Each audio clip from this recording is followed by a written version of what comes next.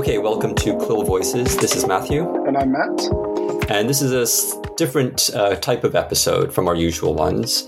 But this is actually the first episode in a series that we're going to have within CLIL Voices. And the series is called What is CLIL? Yeah, so I'm kind of unfamiliar with this project because Matt and I work at a different institution. But can you tell me a little about this series? Yeah, certainly. So it's actually hosted by one of my colleagues. Her name is Coline, and you'll hear her voice soon. Coline, in my institution, in my center where I work at, for our English language courses, we use a CLIL approach. However, Coline is a French language teacher, and for her courses, I think I guess it's debatable whether or not she's using CLIL in practice. But working in our center, she became aware of CLIL because my colleagues and I would talk about CLIL, but it's not something that she's familiar with as a sort of named approach to language teaching. So she became very interested in it and heard about this CLIL Voices project, and thought that it would be fun for her to investigate what CLIL is. Okay, so I see. So what is CLIL is literally what it says. It's she's finding out what CLIL is by interviewing other colleagues in your department. Yeah, I think the first question that she'll be asking in her interviews is, what is CLIL? And I think maybe the audience for this series will be maybe more for people less familiar or completely uninitiated with CLIL. But I think also for people who already know what CLIL is, I think they could also get something out of it. Hearing the voices of people who teach CLIL and have a sort of an engagement with it and an understanding of it. Okay. And yeah, you mentioned that this is going to be a series. So who is Coline interviewing today? So today she's interviewing Graham Mackenzie, who is a colleague of mine. Graham has been teaching CLIL for quite a few years. And both Coline and I agreed that he'd be a good person to speak to first because, well, first of all, he's a very good teacher. And I've collaborated with him on some lesson and course design. And also he's one of the sort of more senior lecturers in my center. And what I've experienced and what I've heard from other lecturers is that he's often been the one to sort of, share materials and give advice.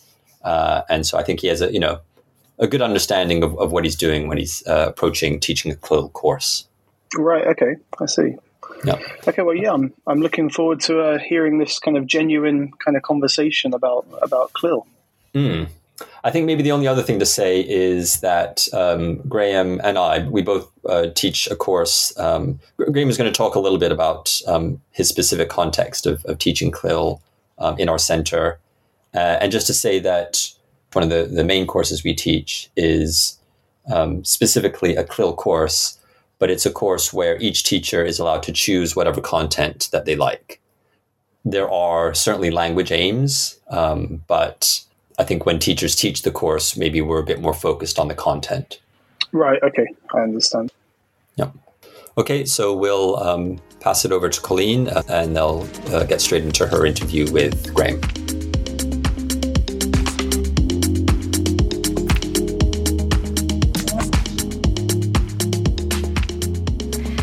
Thank you very much for today.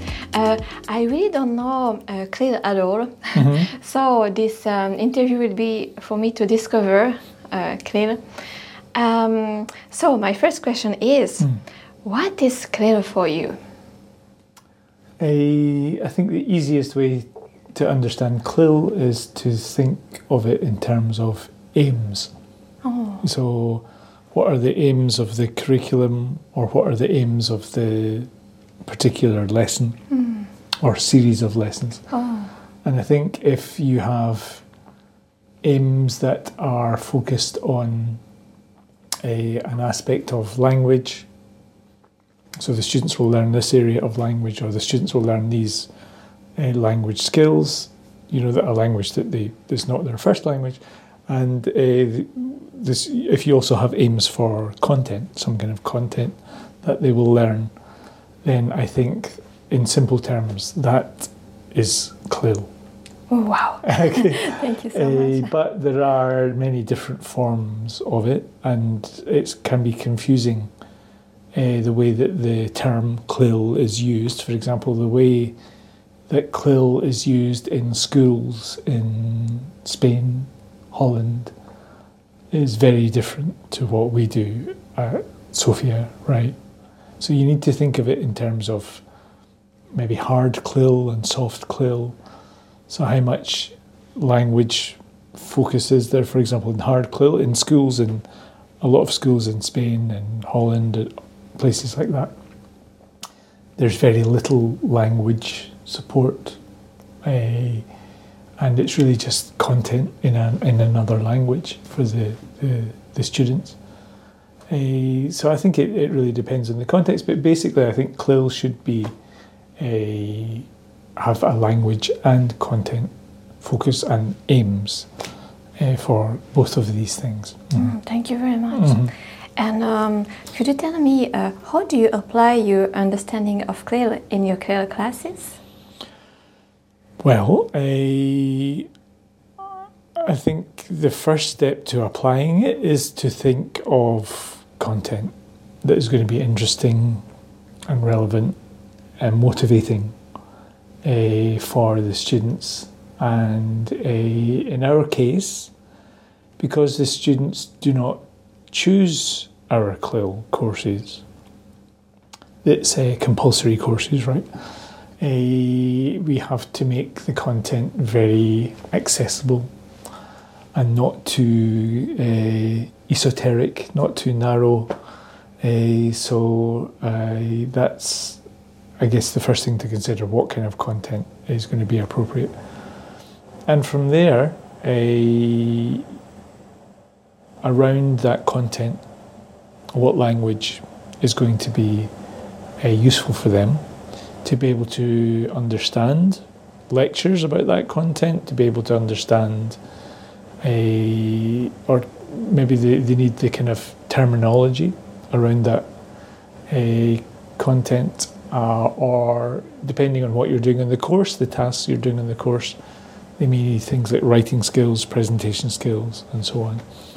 In our case, it's a little bit different because students are coming from AC1, Academic Communication 1, where they have learned a lot of these skills already, right? So they should be coming to the CLIL part of the course having already having already experienced how to write an essay and basic academic skills like that. So I see it more as a content-focused course, but they're still brushing up these kind of academic skills that they learned in the first semester. So for me, it's content. And then, I guess, depending on the content, that was how you might organise the course. Because we teach 28 classes, it's quite a long time. So I like to split it up into modules, different parts. Okay, so part 1 would maybe cover something, part 2, something else, part 3. So there's some kind of progression also through the course. So that's another consideration. And then from there, I think it's really just planning lessons around interesting content and manageable content for the students, I think. For example, what kind of content? Let me take an example. So for my higher level students, advanced level students, what we do is we look at the concept of utopia. Oh. So the kind of wider topic is kind of thinking about future. Okay, so you could call it, I guess, future studies or something. And we talk about utopia, what utopia is. We look at some examples of some communities, utopian communities. And then we also look at dystopia, thinking about the bad side of utopia. And we look at some films, and we also read a book that is a bit dystopian. So the whole theme is about thinking about the future, utopias, dystopias, and the final idea is to get the students to think of a utopian idea, something that might make society better, and they have to do a presentation about that.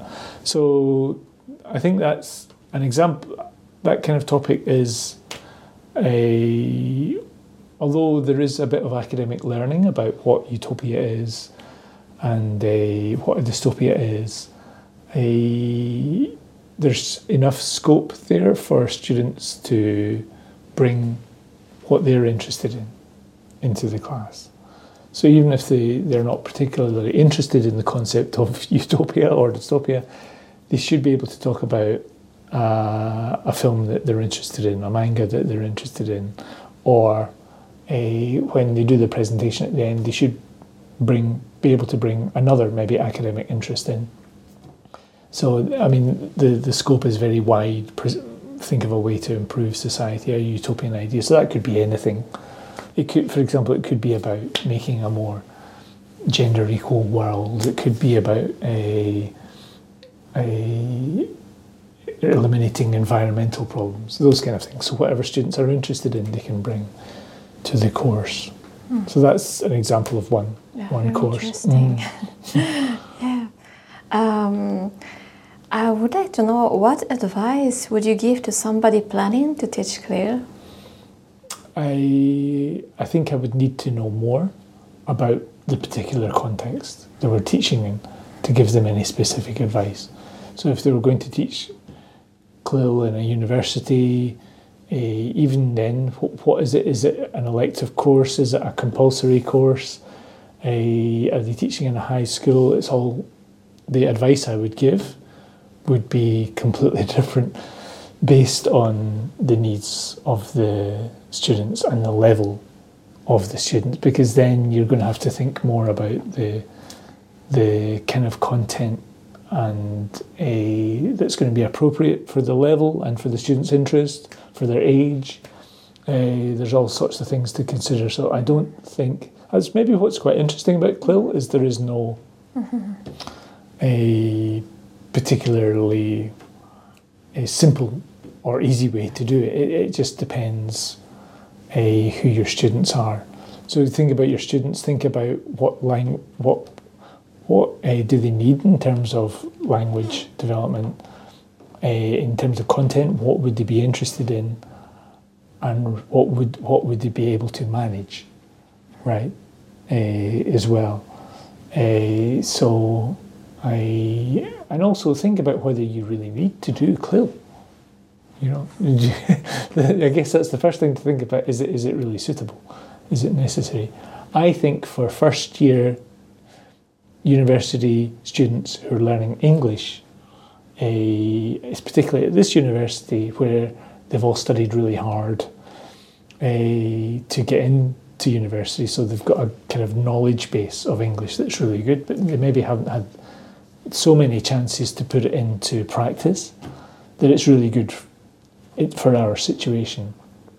But whether it's good for French first year students, I think is a completely different question.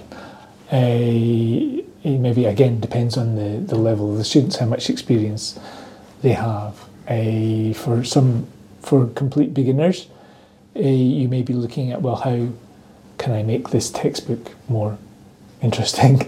And maybe you can use some aspects of CLIL to do that. But there may be some aspects of CLIL already in the textbook as well, right? I guess the obvious thing is for French students, they're learning about the French-speaking world, right? So that's already kind of CLIL, right? If they're learning about the French-speaking world through French, that's already CLIL. Sorry, I've wandered from the question. So, basically, I think it really depends on the structure. As I said before, there's two types of CLIL. There's soft CLIL and hard CLIL. So that also comes down to who's teaching it. So soft CLIL is usually people like us, language teachers. Hard CLIL is quite often content teachers, so geography teachers teaching in English. So again, they have completely different considerations depending on how they would implement CLIL So sorry, I don't have an easy answer on that one. No, it's very good. You have an idea of a CLIL that could be not so hard for beginners, for example? Yeah, well, as I said before, so I always think about, there was a symposium here, and there was a Spanish teacher called Jesus, and he did a demonstration CLIL lesson, and his CLIL lesson, it was really, really a very good demonstration of how CLIL can be used at very low beginner levels. We were all beginner Spanish, and he was teaching us basically about the geography of South America. So we had a map of South America, and we learned what the capital city of each country was. We learned to identify each country on the map. We maybe learned one thing that each country was famous for. And that was very simple, but it was also interesting because it sounds like simple content, but of course, when you're given a map of South America, maybe you can't identify each country or each capital city. So that was really interesting.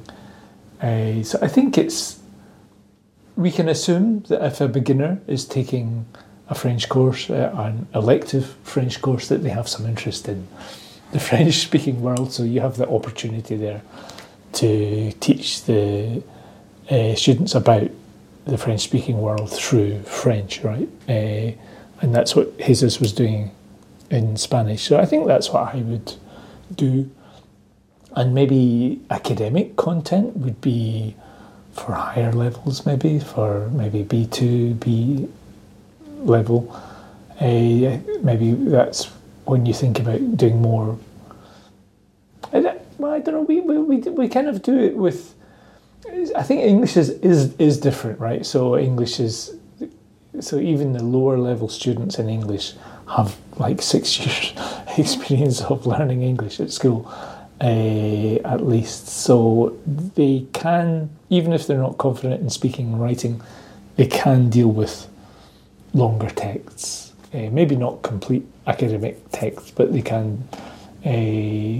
There's ways for the teacher to manage that, but maybe for another language, Chinese, Korean, French, you might want to think about introducing academic content at only intermediate or higher levels, I think. But there should be enough scope for the beginners in just learning about essential things about that country or related to a French-speaking world or Spanish-speaking world. History, for example, right? Basic history would be really interesting for them because they will not have learned those things in school, right? So, history, culture, I think these are pop culture, maybe. Students might be interested in that. And doing some maybe comparative culture as well. So, this is popular pop culture in France at the moment, and then now tell a French person about what's popular in Japan in French. That would be a nice activity. Those kind of things. I mean, these are the kind of things we've always done in language teaching classes. But if you have these content aims, then, and as well as the language aims, and there's a real focus on the content, then I think it is CLIL. Thank you. Mm-hmm. I have another question. Mm-hmm. Do you have any ideas about how you might teach your CLIL course differently in the future?